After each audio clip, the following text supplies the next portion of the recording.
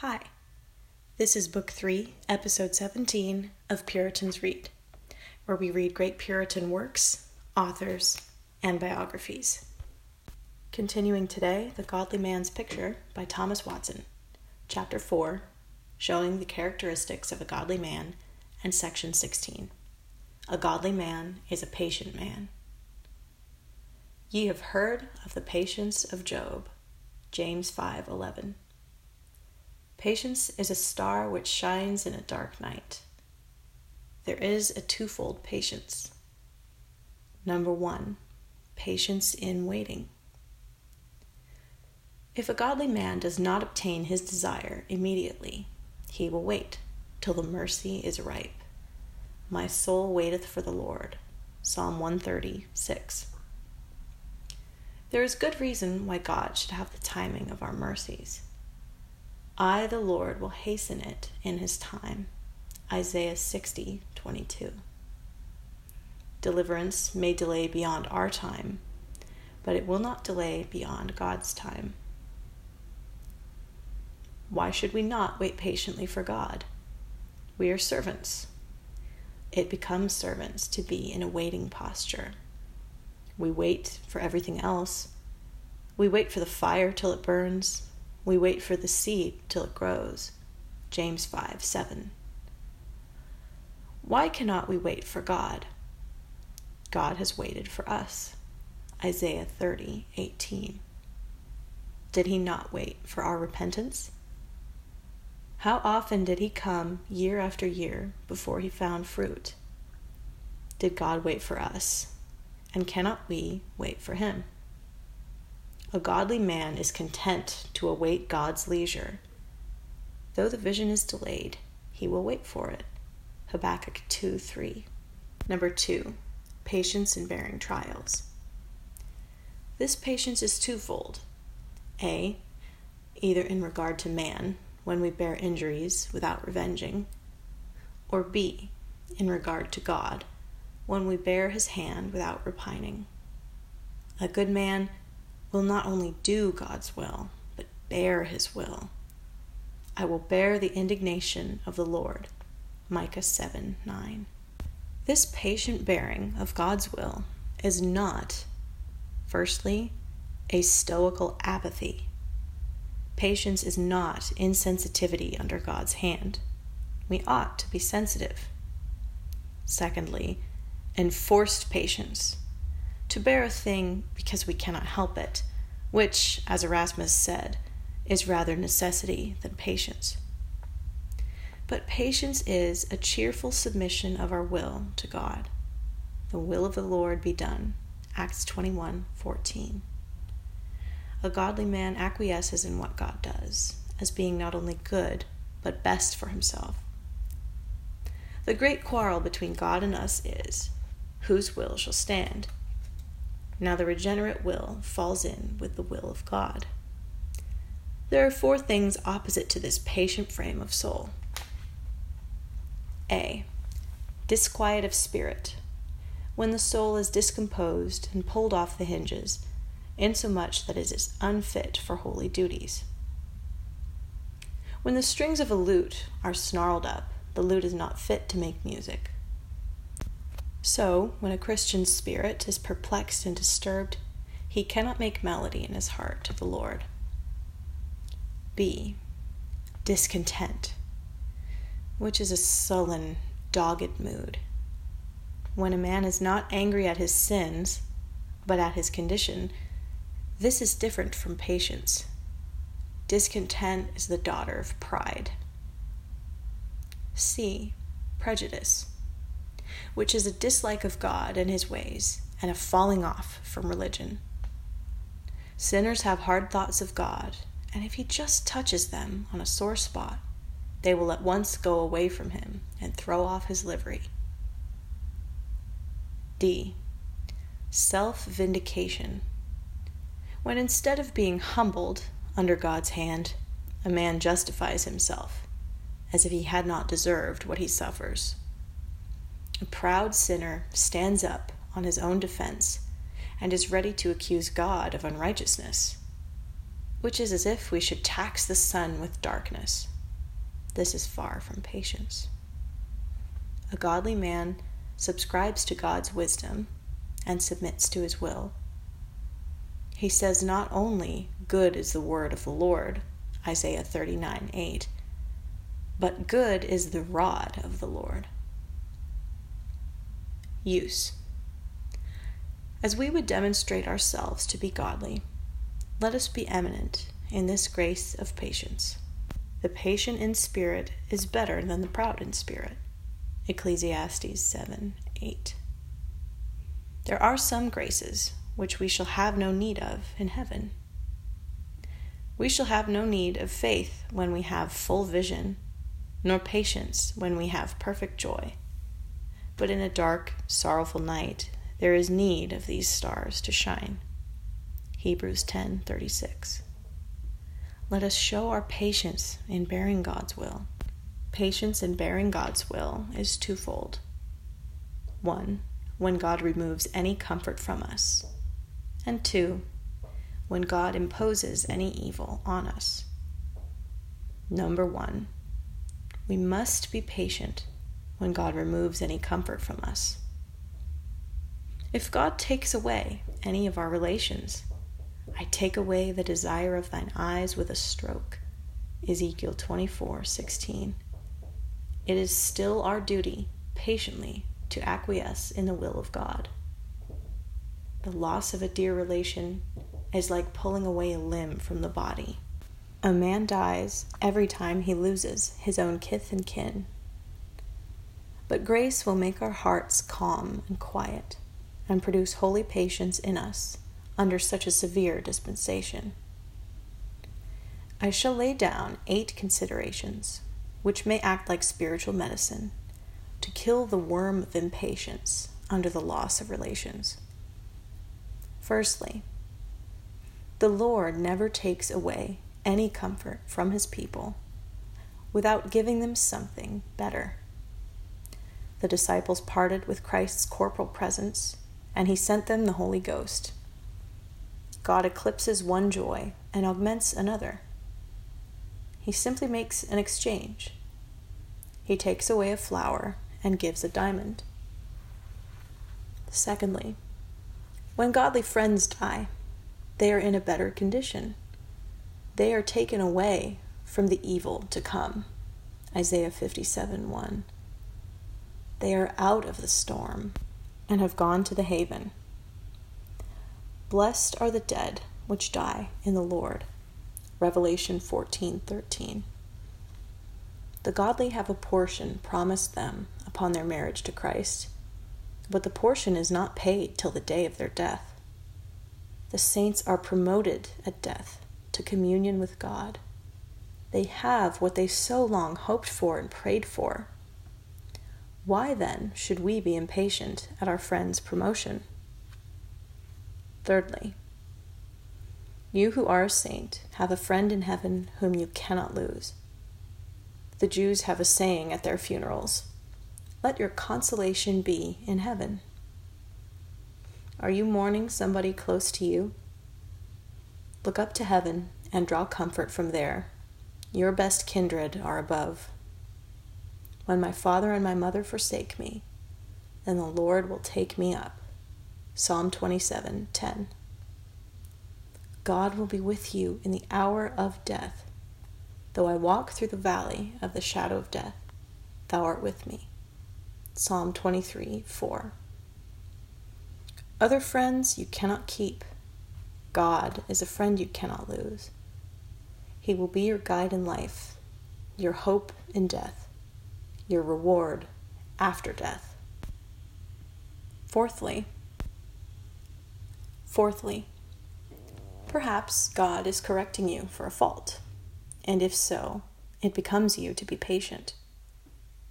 It may be your friend had more of your love than God, and therefore God took away such a relation, so that the stream of your love might run back to him again.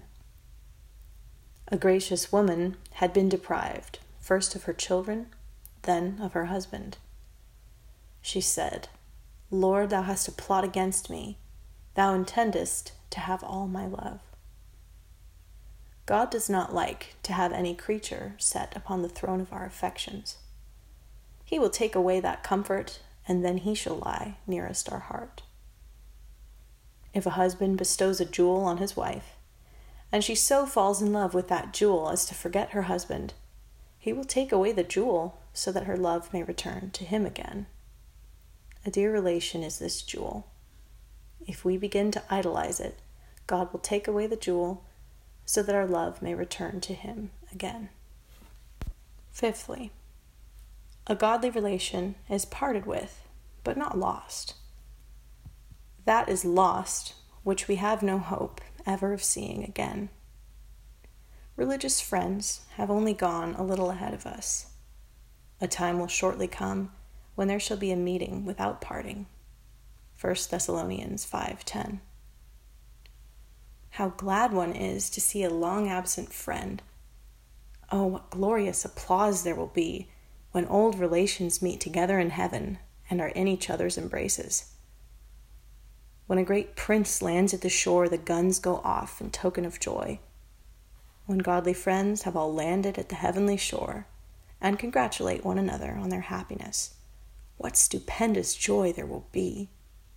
What music in the choir of angels! How heaven will ring with their praises.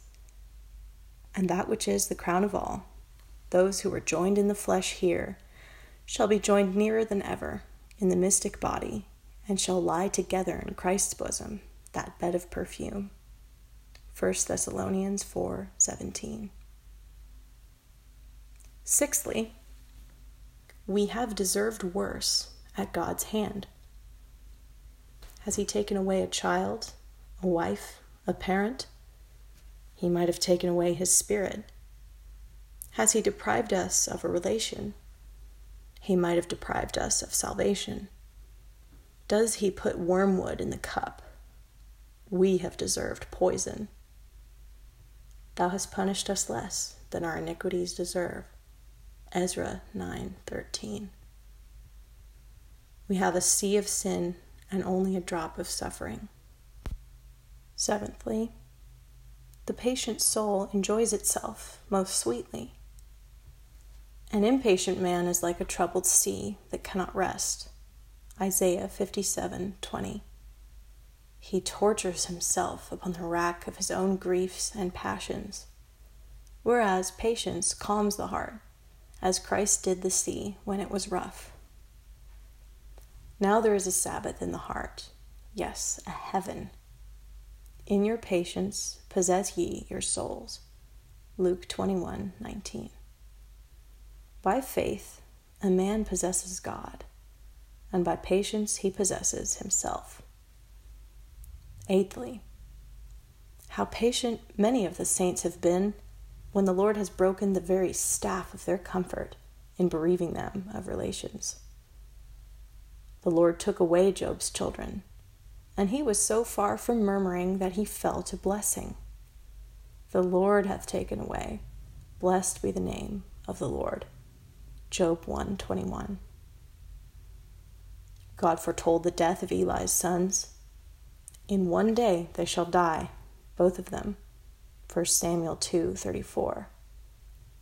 But how patiently he took this sad news. It is the Lord.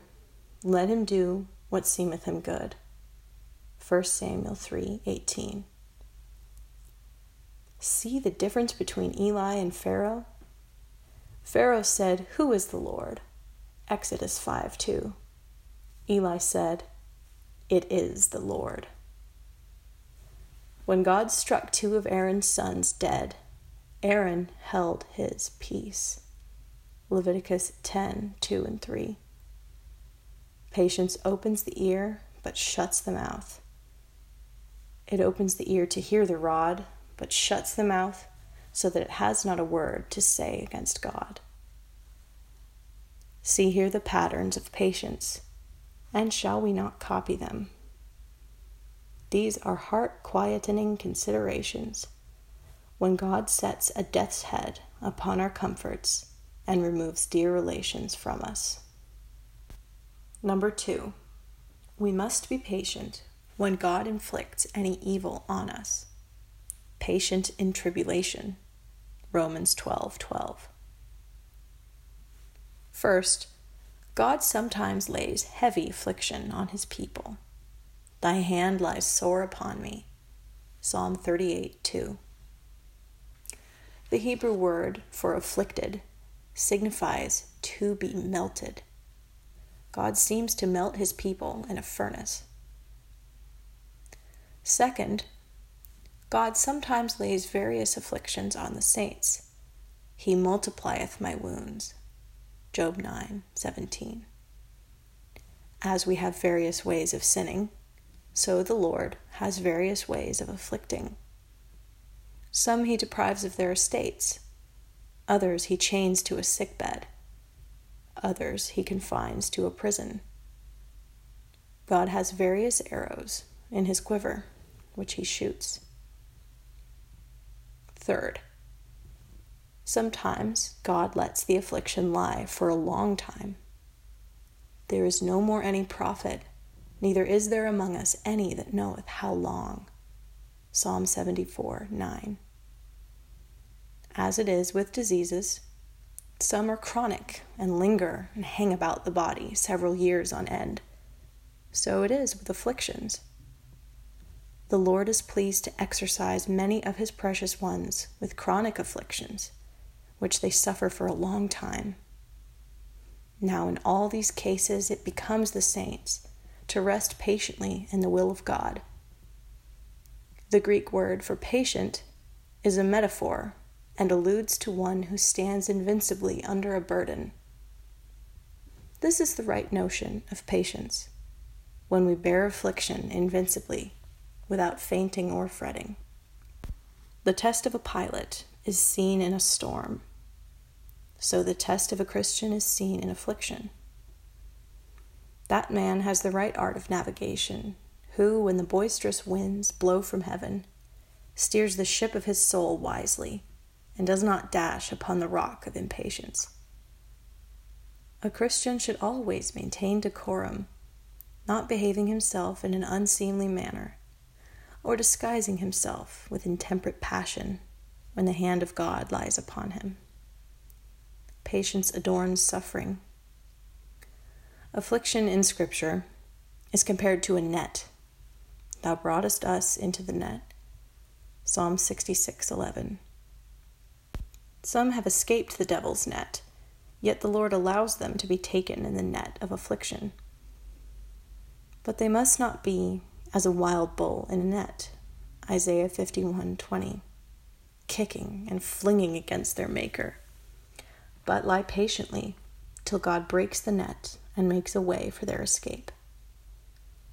I shall propound 4 cogent arguments to encourage patience under those evils which God inflicts on us. A. Afflictions are for our profit, for our benefit. He for our profit. Hebrews 12:10. We pray that God would take such a course with us as may do our souls good. When God is afflicting us, he is hearing our prayers. He does it for our profit. Not that afflictions in themselves profit us, but as God's Spirit works with them. For as the waters of Bethesda could not give health of themselves, unless the angel descended and stirred them, John 5:4, so the waters of affliction are not in themselves healing, till God's Spirit cooperates and sanctifies them to us. Afflictions are profitable in many ways. Firstly, they make men sober and wise. Physicians have mental patients bound in chains and put on a frugal diet to bring them to the use of reason. Many run stark mad in prosperity. They know neither God nor themselves. The Lord therefore binds them with cords of affliction, so that he may bring them to their right minds. If they be held in cords of affliction, then he showeth them their transgressions. He openeth also their ear to discipline. Job 36:8-10. Secondly, afflictions are a friend to grace. 1. They beget grace. Beza acknowledged that God laid the foundation of his conversion during a violent sickness in Paris. 2. They augment grace. The people of God are beholden to their troubles. They would never have had so much grace if they had not met with such severe trials. Now the waters run and the spices flow forth. The saints thrive by affliction, as the Lacedaemonians grew rich by war. God makes grace flourish most in the fall of the leaf. Thirdly, afflictions quicken our pace on the way to heaven. It is with us as with children sent on an errand. If they meet with apples or flowers by the way, they linger and are in no great hurry to get home. But if anything frightens them, then they run with all the speed they can to their Father's house. So in prosperity, we gather the apples and the flowers and do not give much thought to heaven. But if troubles begin to arise and the times grow frightful, then we make more haste to heaven, and with David run the way of God's commandments. Psalm 119:32. B. God intermixes mercy with affliction. He steeps his sword of justice in the oil of mercy. There was no night so dark, but Israel had a pillar of fire in it. There is no condition so dismal, but we may see a pillar of fire to give us light. If the body is in pain and conscience is at peace, there is mercy. Affliction is for the prevention of sin. There is mercy. In the ark there was a rod and a pot of manna, the emblem of a Christian's condition. Mercy interlined with judgment. Psalm 101:1. Here is the rod and manna. C. Patience proves that there is much of God in the heart. Patience is one of God's titles, the God of patience, Romans 15:5. If you have your heart cast in this blessed mold, it is a sign that God has imparted much of his own nature to you. You shine with some of his beams. Impatience proves that there is much unsoundness of heart. If the body is of such a type that every little scratch of a pin makes the flesh fester, you say, surely this man's flesh is very unsound. So impatience with every petty annoyance and quarreling with providence is the sign of a disturbed Christian. If there is any grace in such a heart, they who can see it must have good eyes. But he who is of a patient spirit is a graduate in religion and participates in much of the divine nature. D. The end of affliction is glorious. The Jews were captive in Babylon, but what was the end? They departed from Babylon with vessels of silver, gold, and precious things. Ezra 1:6. So what is the end of affliction? It ends in endless glory. Acts 14:22. 2 Corinthians 4:17. How this may rock our impatient hearts quiet. Who would not willingly travel along a little dirty path and plowed lands, at the end of which is a fair meadow, and in that meadow a gold mine? This has been Book 3, Episode 17 of Puritans Read. We read The Godly Man's Picture by Thomas Watson, Chapter 4, and the first part of Section 16.